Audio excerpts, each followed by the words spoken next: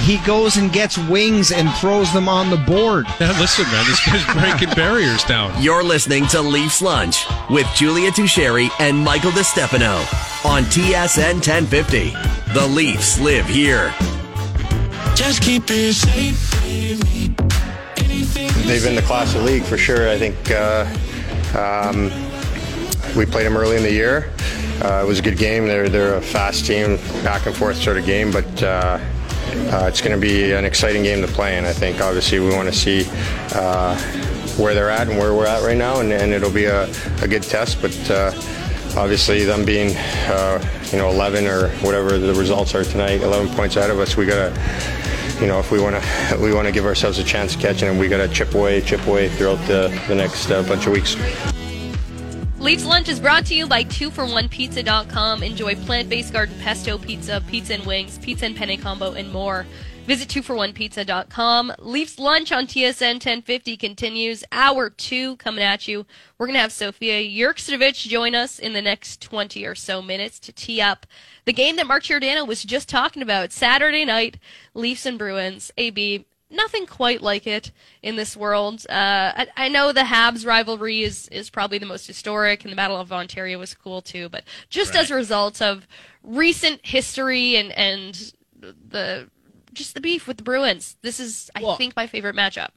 Well, these are two of the top teams in the NHL, right? Yeah, like even that aside, even if they weren't, is what I mean. I love this matchup, and definitely doesn't hurt that they're two of the best teams in the league. I think for you and I, we're in an era or generation where this is the true rivalry I think that the Maple Leafs have had over the course of most of our fandom, just based on the fact that there was the 3 straight Game 7 losses to the Bruins, and it was always the big bad Bruins that gave Toronto a hard time, right? It goes back to 2013, and then again when 2016, 17, 18. It's just this is always the team that Toronto seems to be getting in the playoffs, and the Bruins always got the upper hand, which is funny because the Leafs have had the upper hand in the regular season a lot of the time. And I was just looking it up, and much like yesterday, where the Toronto Maple Leafs had 9 straight wins against Detroit, Sheldon Keefe team had never lost to Detroit. Same thing can be said against the Boston Bruins. They've won 4 straight games against them and haven't lost in Sheldon Keefe's tenure as a Maple Leaf to the Boston Bruins. Now, is that an omen that maybe streaks are all about to snap? I don't know, because the Bruins also had their streak snap last night. They had yet to lose a regulation game in their home building, and it took all the way until January 12th for it to happen. They lost 3-0 to the Seattle Kraken last night.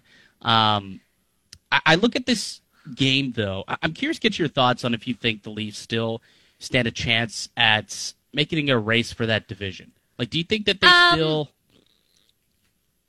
It's interesting. So if the Leafs would have picked up at least a point last night, it would have been nice on a night when Boston lost. Right. What is it exactly now, AB? Are they still 9 points apart? I think it was 9 yesterday. Yeah, it's still 9 points. It's a 9-point difference between the two clubs. I think Boston still has a game in hand. I'll double-check that really quickly here. I believe they do, though. They have 2 games in hand, actually. 2 games in hand at that. So for... Last night would have been big, because then you go into tonight's game, it's only a 7-point difference. If you get the win in Boston tomorrow, now all of a sudden it's a 5-point spread. Yes, they still have the games in hand, but you still also play them a couple more times this year where you can also make that up. So, I think last night was a bit of a blow. I almost look at this game tomorrow near must win if they do want to stay in the hunt here for the division crown. I think if they lose the game tomorrow, that really would put a damper on things. That puts them 11 points back and still 2 games played more. But if they can win, I think they still have a shot. Yeah, they're one of the very, very few teams this year that have actually beaten the Bruins in regulation, which I suppose is a bright spot heading in to tomorrow night. Austin Matthews' status is a little bit of a looming dark cloud, and we'll see how that goes. Not today, because the Leafs have a day off today. I don't think we've mentioned that yet, but we won't get an update till tomorrow on Austin Matthews. Day off in Boston with the fathers? With the dads. There's some clam chowder being hammered. I imagine some good Italian food being hammered in the south side of Boston. So Love that for them. Do I think that they could catch the Boston Bruins? I don't want to write it off as impossible at this point. Boston's been rolling all year, and I don't ever want to assume that they might fall off a bit, but every team goes through a little bit of a slump, don't they? Like, Boston has to have a little bit of a slump at some point, but it feels blasphemous to even say about them. Yeah, they're on pace to break records this year in terms of wins. Like, Sheldon Keefe was asked about the playoff race yesterday. Maybe we can play that audio, and then we can kind of continue this conversation on the other side. But, he was asked, what you think about this divisional race, and to him, he's like, it's not much of a race. Here's the full comment. Well, I mean, it's not much of a race at this point. I mean, obviously they are. I mean, unless I'm mistaken, they're playing at a pace that's the highest winning percentage in the history of the NHL. So it's not much of a race at this point. But we would like to make it so that they have to try to maintain that pace, or we're going to be right there. So that's really it. Obviously, we failed to get points tonight, but anytime we're playing head-to-head, it's a good opportunity to compete. But more importantly, it's a good chance for our team to bounce back and go against a team that is going to push us in all regards. And I'm excited about that. We'll take a day off tomorrow, much needed, and regroup for Saturday. So Sheldon Keefe was pretty honest in that answer, and I think that he undersells things sometimes just to keep us specifically at bay. But Rasmus Sandin following the game, and what's a player on the team to say I know, but he said, yeah, of course we're still trying to win the division. Of course that's a goal, that we're trying to pick up as many points as possible, especially versus this Boston team that looks like they're running away with it right now. It's just unfortunate, though, that we're in a situation where it's January 13th, and there's nothing at this point to really play for.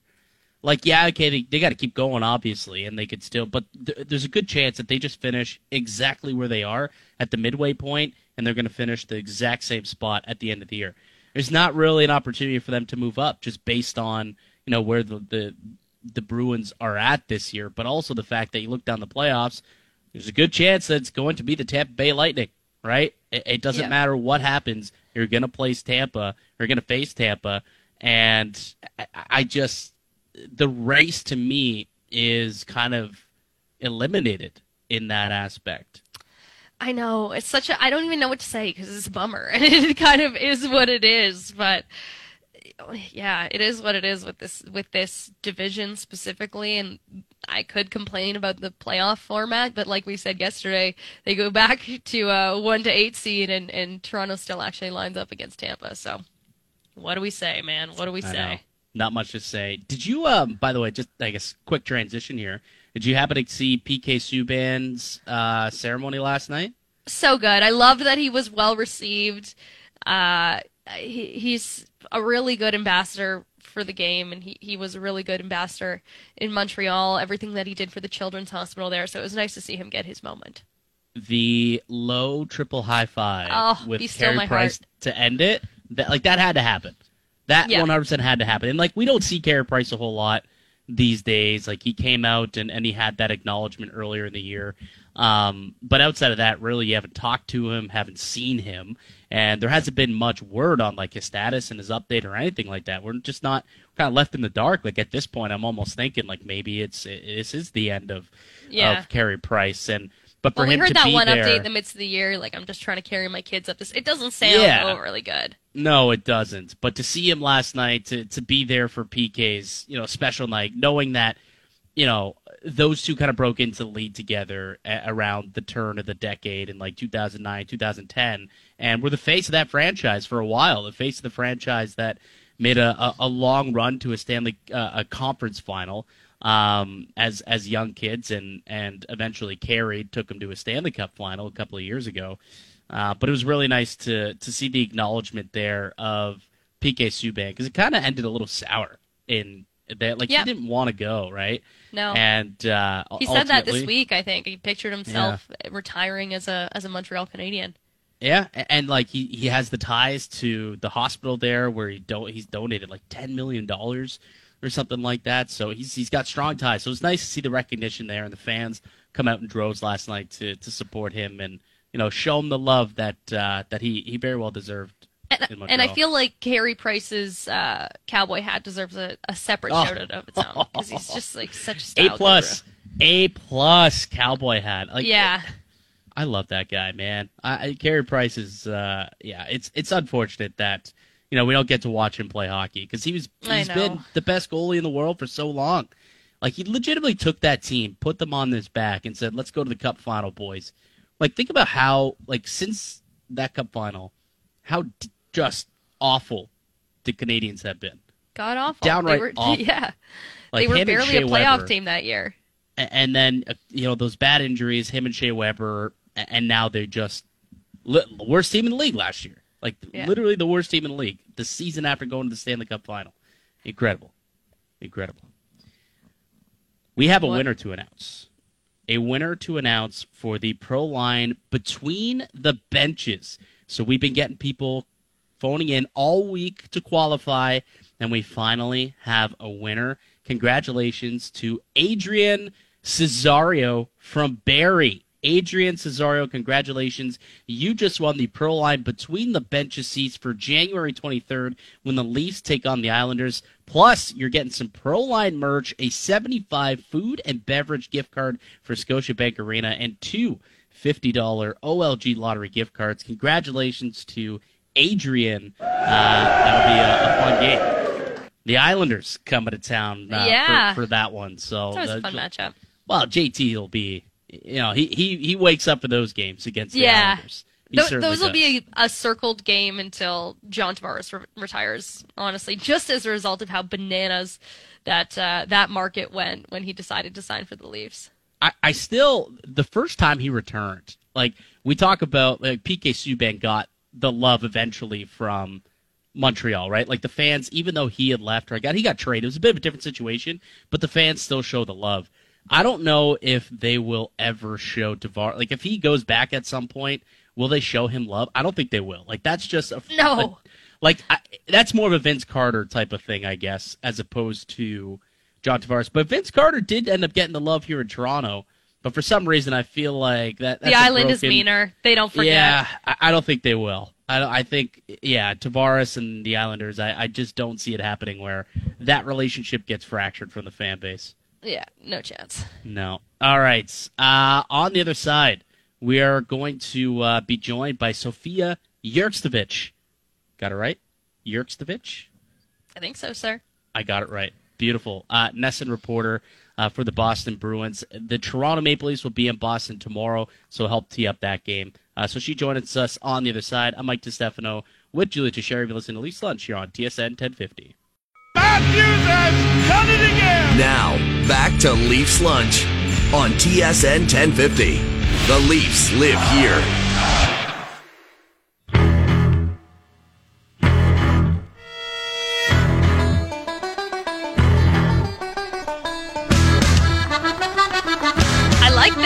I like this to tee up the Leafs and the Bruins tomorrow night in Boston. Julia Teixeira and Mike DiStefano with you right now on Leafs Lunch. The Leafs fell last night in Detroit to the Red Wings 4-1, but I don't know, maybe it makes it a little nicer that the Boston Bruins also finally had their home regulation win streak broken last night by the Seattle Kraken, and broken pretty convincingly, AB. 3-0. They were shut out by the Kraken last night, and Martin Jones, who's streaking right now. Yeah, those Kraken ain't no joke. Like, they came through Toronto, played well, they dummied Ottawa, and then they go and they 3-0 blank sheet the Boston Bruins on home ice. Like, this team's, they're legit. They're for real. We were kind of asking ourselves before Christmas, like, are they legit? I think they've teetered from borderline to, like, I think this team's, they got something here. They definitely do. Yeah, we'll have to ask. Sofia Jurcevic is going to join us in the next couple minutes. She's a NESN reporter for the Boston Bruins, so she'll kind of give us a little bit of look behind the curtains as to what's up. I'm kind of jealous, though, because I know that a lot of Leaf fans were hoping that Toronto would be the team to end that streak this weekend, and now it kind of takes a little bit away of the luster. Yeah, it's not as juicy, in the words of our beloved Mitch Marner. It's not as juicy that they don't get to break the streak, but hopefully they can pick up a win tomorrow night in Boston. It's the Bruins and the Leafs. It's Saturday night. What else is there to say? But we have someone on the line right now who you'll all recognize after an esteemed career in Toronto media, and now she's with the Boston Bruins with NESN. down in Massachusetts. It's Sophia Yerkstovich. How's it going, Sophia? Hey, how are you? Thanks for having me on. You nailed the last name, by the way. Oh, wow. We were kind of shooting it back and forth, but I remember you from Hockey Night in Canada back in the day, so I wasn't going to mess that one up. Sophia, I got to ask because I got to know, because my last name, it's not as tough as your last name, I'll say it, but it's an Italian last name, and people do kind of screw it up from time to time. Anytime you had a substitute teacher in school and they were going down the attendance and they're talking, Berard, Jacobs, and then they get to your name, their eyes, did it light up like a Christmas tree or what? I mean, you're throwing me back to elementary school. I'm talking this now, today. Like, anytime anyone sees my last name, their eyes light up and they get sweaty and they're like, sorry, I'm going to butcher it. I'm like, just call me Sophia, please. Don't even worry about it. So, yeah, it'll live with me forever, but I'm proud of it. It's my dad's last name, and he taught me everything I needed to know about hockey, so I'm going to rock it as long as I can. Beauty. And you learned it all in the Toronto area, so it's kind of it's a new hometown team versus your OG hometown team. We always hear that the players kind of get up for games versus Toronto because, the Toronto media kind of get things buzzing very annoyingly, as we do. Do you find yourself getting a little bit extra juiced up for games versus Toronto? Well, yes, not just because I'm from there, but I'm just driving home, actually, just parked from practice today at Warrior Ice Arena for the Bruins. We're holding a practice, and there definitely is a buzz in the air. Jim Montgomery, their head coach, was kind of asked about that. We all know, regardless of the history between these two teams, I think there's always a little bit of hype. Division rivals, number 1 and 2, but he was talking about it and said, yeah, it definitely feels like a different regular season game. The Bruins hit the exact midpoint of their season versus the Kraken last night. So they're officially through the midway point, and sometimes it's, the dog days, but this one is definitely bringing some life and some energy into the city. And I'm sure, on the other side, like, you guys are calling me to talk about it. So I'm sure it's felt in both places, but the Bruins are very well aware that Toronto's coming to town tomorrow night. Yeah, and it's always, especially on Hockey Night in Canada, it's a big time performance between two of the top teams, not only in the division but also in the league. But it's such a wide gap, and it's so strange that we're at the midway point. It almost seems like the Bruins have already run away with the division.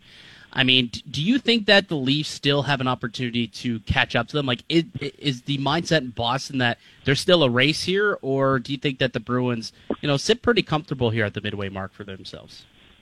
That's a good question. I feel like if you ask fans and then you ask the players, it would probably be a different answer, and I'm going to speak for what I'm hearing in the dressing room with the players. If any time something goes really well, like it's a great third period, or they come from behind, or, obviously you guys are very well aware of their record and how they've been playing. Jim Montgomery gets a lot of credit from the players, and then so the players will say, Jim Montgomery's a great coach. He's instilled confidence in me. We like his new systems. But then even this morning, Montgomery was crediting just the players and the leadership for some of the, intangible things and then tangible things on the ice for their success.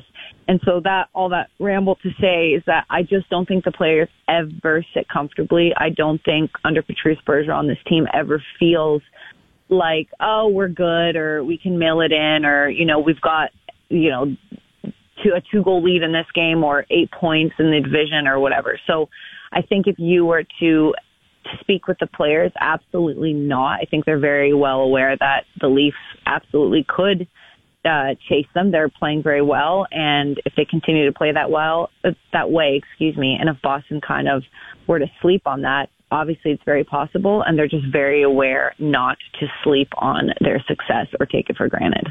Yeah, one of the most well-respected things about the Boston Bruins, their leadership group, and the way that nothing ever quite feels good enough. They're always putting in the work. But can you just take a step back to kind of tell us a little bit about what that home streak was like when they didn't lose at home in regulation at all? What was the vibe like around the team? What was the energy like in the arena? And then to contrast that, was it a little bit, even though it was a crazy streak and it wasn't going to last forever, a little bit tragic to have it end last night? I think so. I think because it ended in a shutout manner as well. So, they didn't even get a goal on the board.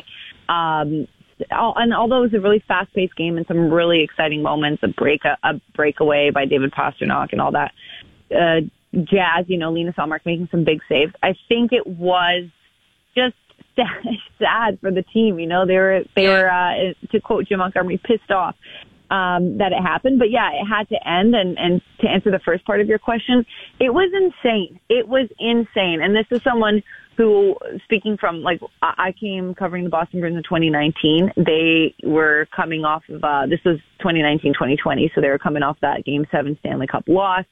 Very talented team. They had a great season that year. Then the lockout happened, the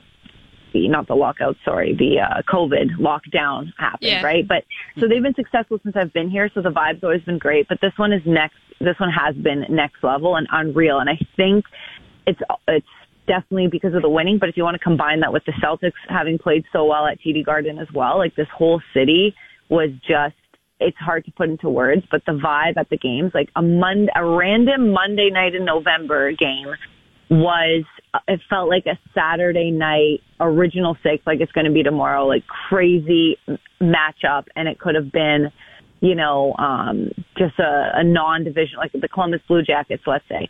And so the vibe was insane. It's really hard to explain how fun and how poppin' the TD Garden was. I don't think one loss is going to change it, but like I said, the team's unhappy about it. The city's a little blue about it.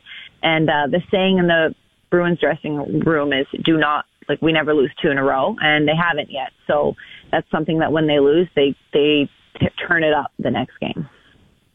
On that next game will be tomorrow. The Maple Leafs coming to TD Garden, a place that has haunted them in the past. I'm curious to get your perspective on this, though. We were kind of talking about it in the break. You somebody from Toronto, you covered hockey growing up here, and then you went to Boston, the Big Bad Bruins, a massive rivalry team.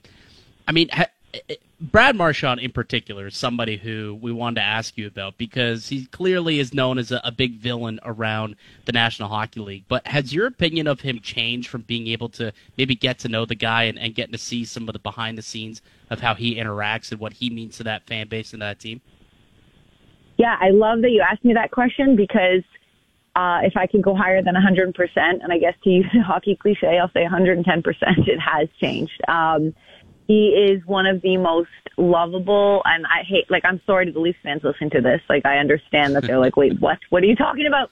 But truly one of the most lovable person to fans, and the amount of work he does in the community that people don't see, the amount of time he spends with families and fans. We get, as the Leafs do, the Bruins have a really good travel fan base or fans living in other cities being an Original Six team. And so kids or parents or older people will be, going to practices in, Minnesota or wherever. We were just in LA and San Jose, and he'll miss the team bus just to spend extra time talking to them. He doesn't know these people, but he knows they traveled really far or they never get to see the Bruins. So he's so lovable to fans. He's extremely hardworking, and I think that coaches, like Jim Montgomery said, I was always very impressed with playing against him, but now playing with him or coaching him, he can't believe how hardworking he is. And yeah, I mean, he puts it on. He's that, I guess agitator. I don't know if I want to use that word, but whatever you guys whatever opponents want to describe him as, yeah, there's validity there because of how he's been on the ice, but he's just, honestly, guys, you know, what's the saying? You hate to play against him, but you'd love to have him on your team, not just as a player, but as a person. He really is next level. And I was cautious. I was weary when I first started covering this team. I'm like, what's Brad really like? And I got to say, he's the best. So really nice guy. Yeah. He was kind of public enemy number one in the NHL for a long time, and now I feel like not just Boston, he's kind of growing on people, and people are like, it's Brad Marchand, but I love what he's doing. There was like a 2-week span, I think it was last year, where he was getting involved on like TikTok or Twitter. So he was getting into the Twitter beef with the Carolina Hurricanes, and then he was kind of starting to win some people over, and then he did that nonsense with Tristan Jarry. It's like, oh, okay, he's back to that, and he's kind of been off social media ever since. But there's Go ahead. Sorry, I cut you off. No, I was going to say, no, you're right. Like I can't remember. We just finished this 3-game road trip. I think it was LA where I mean, when he gets fired up, he gets fired up. And I think, and he's talked about this too, part of the way he channels his energy, he's like, look, this is who I am. This is how I am. I'm never going to change. And it's what makes me great, but it's also what sets me back sometimes. I think it was actually in response to that Jarry incident. And he's like, I've been learning as I've matured to channel that energy in another way. And oftentimes you'll see him get like really peeved off, and then he gets a goal and an assist, you know, a couple of minutes later. And it's like, yeah, don't piss him off. And he's definitely hasn't always, but he's really trying to channel that energy and that anger into his hockey skills instead. We're with Sofia Jurcevic right now of Nesson out in Boston, teeing up the Leafs and the Bruins tomorrow night. And one move that the Bruins made ahead of the season that kind of shocked the fan base and shocked the league as a whole was letting go of Bruce Cassidy and bringing in Jim Montgomery. And so far, that move has paid out in dividends. Sofia, what can you say about your initial reaction to that move? And I guess in turn, just your observation of what Jim Montgomery has done for this group so far. Yeah, so I think like everyone I was surprised for sure. Didn't see it coming. Bruce didn't see it coming. And obviously with such a successful record with this team and this core group, you know, mainly being the same coming back, it was a bit of a surprise move. And so the first impressions I've had of Jim Montgomery, I think, you know, he even said he wasn't this used to the type of media we would have here in Boston or you guys would have in Toronto, right? Yeah. Like really passionate hockey fans. So at first he was kind of like short-winded with his answers, and he was saying, yeah, I'm getting used to answering questions. Whereas in Dallas, when he was the head coach, in St. Louis as an assistant, he didn't have to answer questions. But in Dallas, they wouldn't be asking him about, you know, line changes or like the minute, tiny little details or time on ice. Everyone's aware of everyone's time on ice to the second. And he's like, wow, I had to get used to that here. That's just from a media standpoint. From a player's perspective, the other day I interviewed on camera, so this wasn't even like, you know, kind of an off the record thing, but Trent Frederick is having a bit of a career year with the Boston Bruins, consistent third liner here and breakout year. And I asked him, you know, what or who has made the biggest difference? And he's playing with Taylor Hall, so you think that's a big difference, and he does credit his teammates, but like straight up right away, he's like, Jim Montgomery. He's like, this guy's put the confidence back in me, and I got to thank him for how he's been playing. And that goes along with someone like Brandon Carlo, Matt Grzelcyk, Brad Marchand, who we just talked about, has been around the league and is a veteran, skilled player before Montgomery. He's like, he just makes such an effort to become friends with the players, and a coach is never really a friend. You'll hear players say that there's an intimidation factor, or he's your boss, right? Like, he's your boss, and sometimes the relationship isn't great, but you respect their hockey sense. In this case, he sits down and has breakfast with the players. He jokes around. He has very honest conversations. He's very communicative, and that's what they like. So something he said is, if you're getting ice time, you're going to know why. And if you're not getting ice time, you're going to know why. So it's not a guessing game. You know, I don't know how other coaches around the league do it if they just bench guys because they're mad or they didn't like their shift. Like, Jim will come and talk to you about it and encourage you to do better next time and how he wants you to do better. And so the guys feel like they have direction and something to strive for, and a lot of them are a lot more confident for it.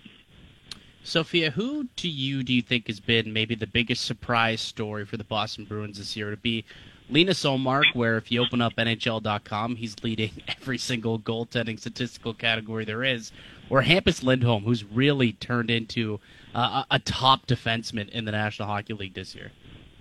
Yeah, great question. I mean, you can make cases for both, and I guess I'll just speak for myself. I would say Linus, and I don't even know why, because he had a great season last year. A lot of people are talking about his stats this season, which, are evidently, just like you said, best in the league, which is incredible in several different categories. But last season he was really good too. I think there was a distraction though with Tuukka Rask coming back and Jeremy Swayman being around from the season before and having great, I think it was 10 games before the season ended the year prior to Linus getting here.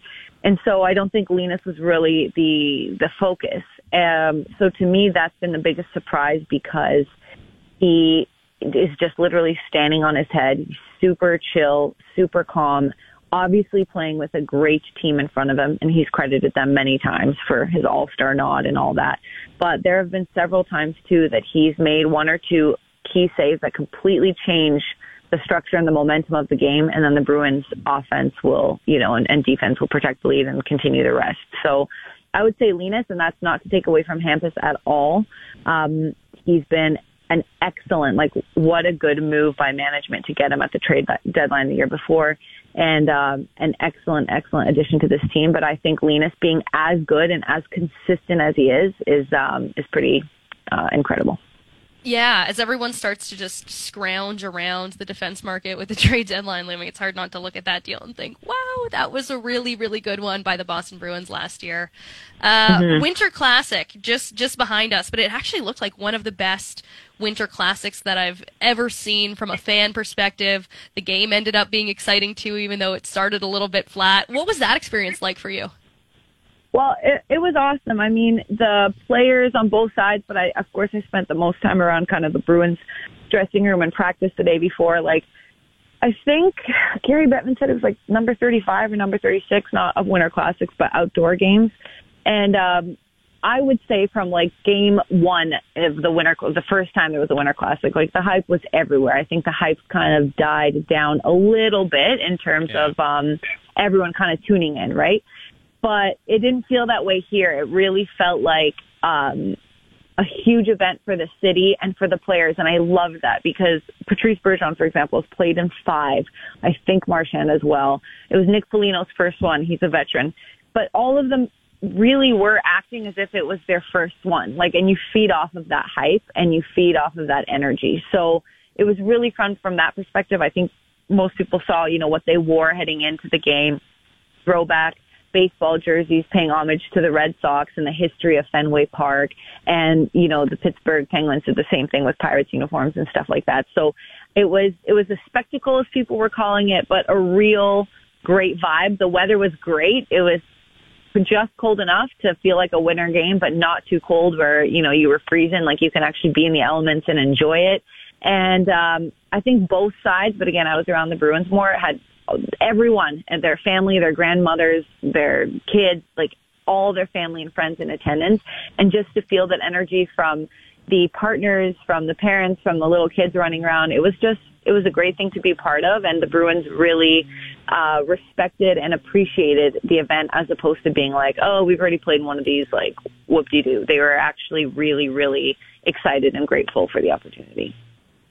Sophia, really appreciate taking the time to join us today. Enjoy the game tomorrow, and we'll chat again down the road. All right, guys. It's going to be a good one for the fans out there. Enjoy watching it, and guys, thanks for calling me. Thanks for your time. Yeah, absolutely. Thank you for joining us. Here she goes. Sophia Jurkstovich. I think I've got it now. Yeah, nailed it. I got it now. We're good. Jurkstovich. Remember the Leafs? Was it a Winter Classic last year, or was it just an outdoor game versus Buffalo? It was the Heritage Classic, I believe. Oh, right. Yeah, really important distinction. Really important distinction between all the many classics. That's the problem that I do have with the outdoor game. And to her point, I think she said it was, the 36th that they've now had? Yeah. It is getting a little bit, I don't know.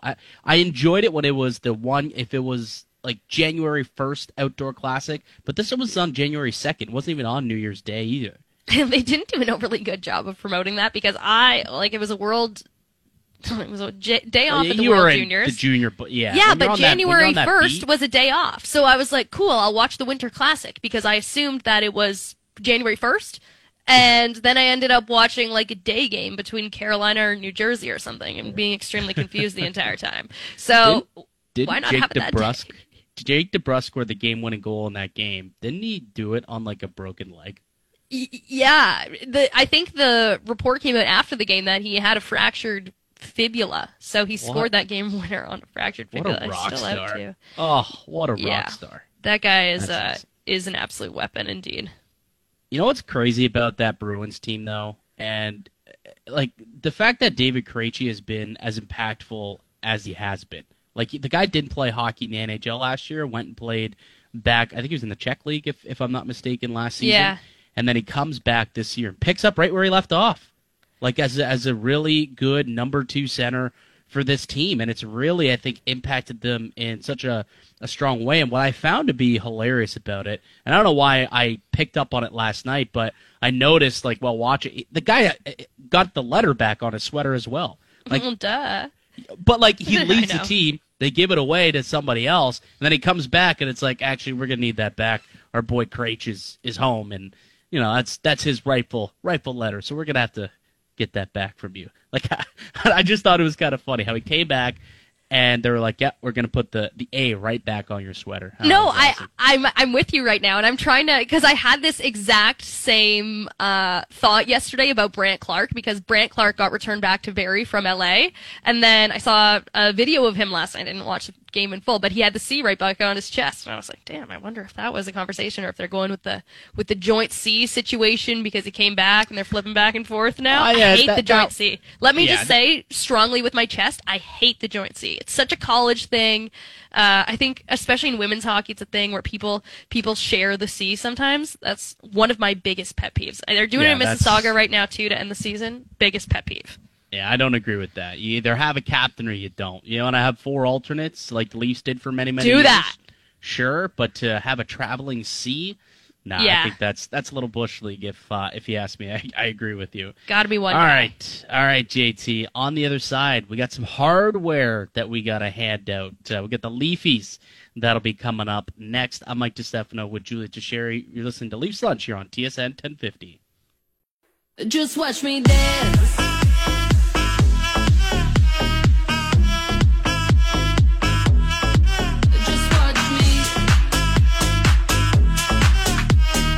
Leafs Lunch is brought to you by Vanilla Visa prepaid cards, available for purchase at Petro Canada. The perfect gift for any occasion for your chance to win a $100 Vanilla Visa prepaid card. Text the keyword lunch and your name to 105050. Standard text message rates apply. Welcome back to Leafs Lunch here on TSN 1050. Julia Teixeira and Mike DeStefano teeing up the Leafs and Bruins tomorrow night in Boston. Stoked for that game. But we wanted to get to some more in honor of Friday the 13th curses that we think are afflicting the Leafs, or you think rather, are afflicting the Leafs in honor of this spooky spiritual day that we are currently in the midst of. We got to a few right off the top. But in terms of curses, what else did we get here, AB? Someone thinks that there's a Kessel curse. Should have never given up those picks. Craig Shorey.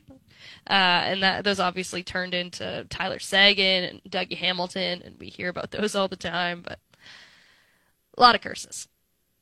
So you laughed at me for being muted off the top, and then AB comes in muted as heck. I don't see that as a curse, though. I'll say I don't think that's a curse. That's just a dumb decision more than anything, as opposed to a curse. But somebody said Al's brother. I'm thinking they're thinking the Shanty. Did the Shanty curse the team last year? Was that what? That's a ridiculous one.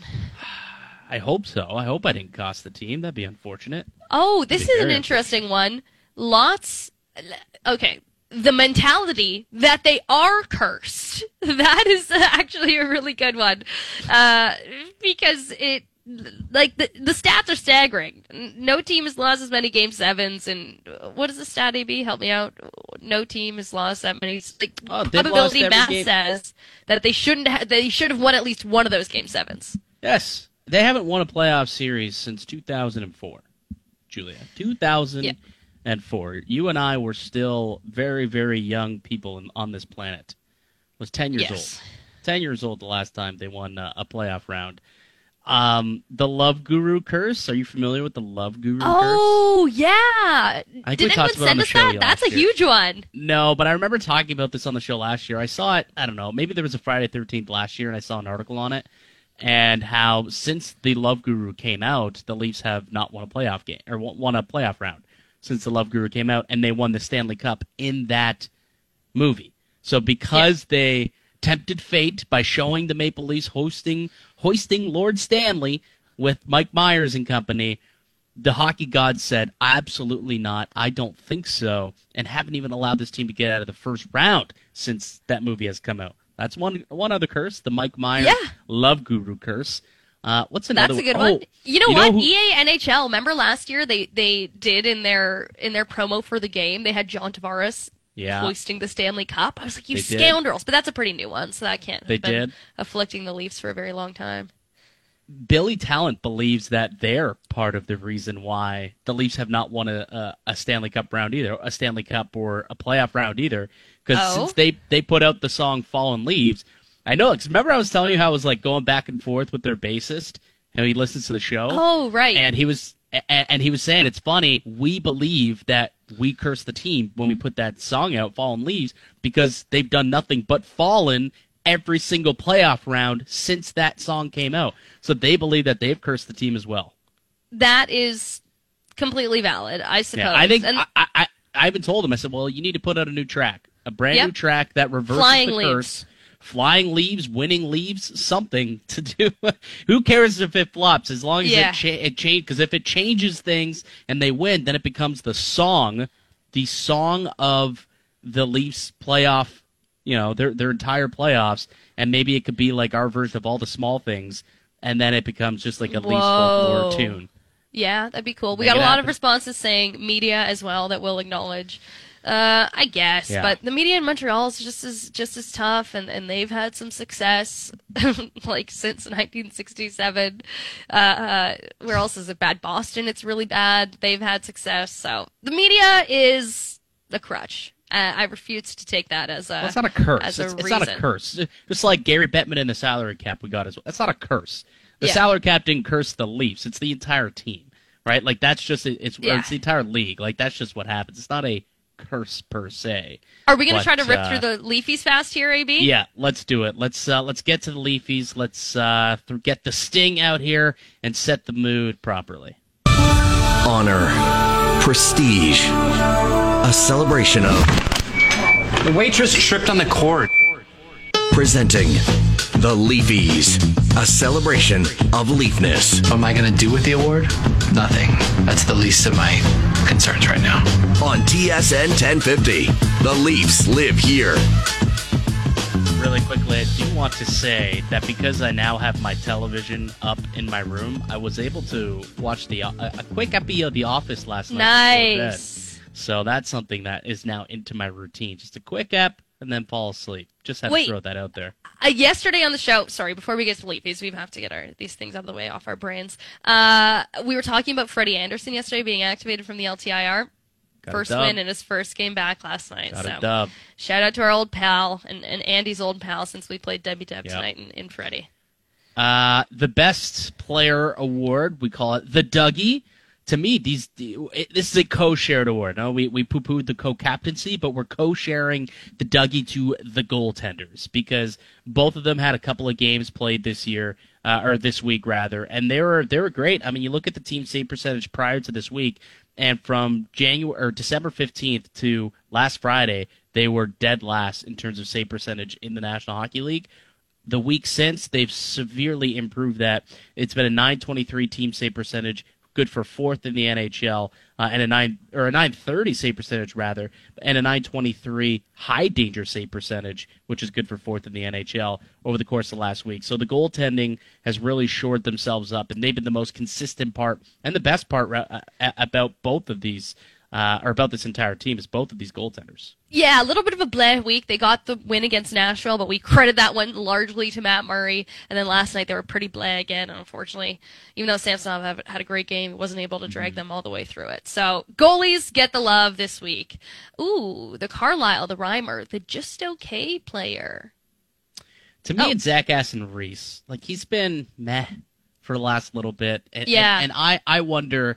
we were talking about it earlier, like who comes out of the lineup at some point when the crunch comes, and I wonder if maybe Bobby McMahon gets an opportunity to go out there and play over a guy like Zach Aston-Reese, who really hasn't done a whole lot. He's supposed to bring a little bit more grit to the team. I haven't seen it really, so he's been okay for me. He hasn't been a liability, which is kind of what you want out of your fourth line, but he's been rather meh. And the fact that there's so many Zach Aston-Reese type guys in the fold now, it seems like. Now it seems like they have an abundance. Yeah, like Hunt, Reese. Hunt. You got Bobby McMahon in there. A little SDA bit played a little bit like guy. that. Joey Anderson was in the fold. Like, all these guys are a little bit interchangeable to me, so. Yeah. What? The Sundin. Oh, I thought you looked at me in shock and said SDA. I was like, what about? Well, SDA is like 5'2", isn't he? No, sorry, not size-wise, but you know what I mean in terms I'm like of SDA. plugging him in down there. He's not 5'2", is he? He's like 5'8". He can't be 5'2". $150. No. Okay, so I'm 5'2", and okay, then he's like 5'9". the difference Give him a between little credit. 5'2" and 5'9" is vast. I'll give him some credit. I think he's like 5'9", but oh god, we got the Sundin, the player who made the game-changing dynamic play of the week. We're giving this one to William Nylander, Willie Styles, the Will Nye, the wrist shot guy. That's what I was looking for there, because he faked Bill Nye. He faked the wrist shot and fed Mitch Marner for the game-winning goal versus Nashville. It was a beautiful play, and that's our play of the week. Well, I'm on the fly gonna give an honorable mention. I'm gonna co-share this one too. The save from Matt Murray on Tanner Jeannot. Like, that was just an unbelievable save. Really quickly, because we do want to play this. The O-Dog, the best audio bit of the week. This is Mitch Marner talking about the juiciness of his performance. Yeah, I mean, well, I think we all know he's a special player. He makes some unreal plays out there. It's crazy. He looks like sometimes he's just floating with the puck in his hand, and then next thing you know, he's toe dragging two guys and making a play like he did on that goal. So, it's why we call him Willie Styles for a reason. He makes a lot of plays out there. He's not afraid to make someone look stupid, and he's had an unreal year so far, and it's only going to get better and better. But just his competitiveness on pucks throughout the whole zones, it's been a lot of fun to watch this year, and he's found himself in a lot of great areas to put pucks in the net and make plays. So it's been a lot of fun to be on his team and watch him every night. All right, that was him talking about Marner, but he had talked about the juiciness of the team. It's all good. We'll play that one maybe next week potentially. But that does it for us today. Good show, good week, fun game tomorrow. Let's hope Austin Matthews is back in the lineup. They take on the Boston Bruins. I'm Mike DiStefano for Julia Teixeira. You've listened to Leafs Lunch. Gameplay with Matt Cause coming up next.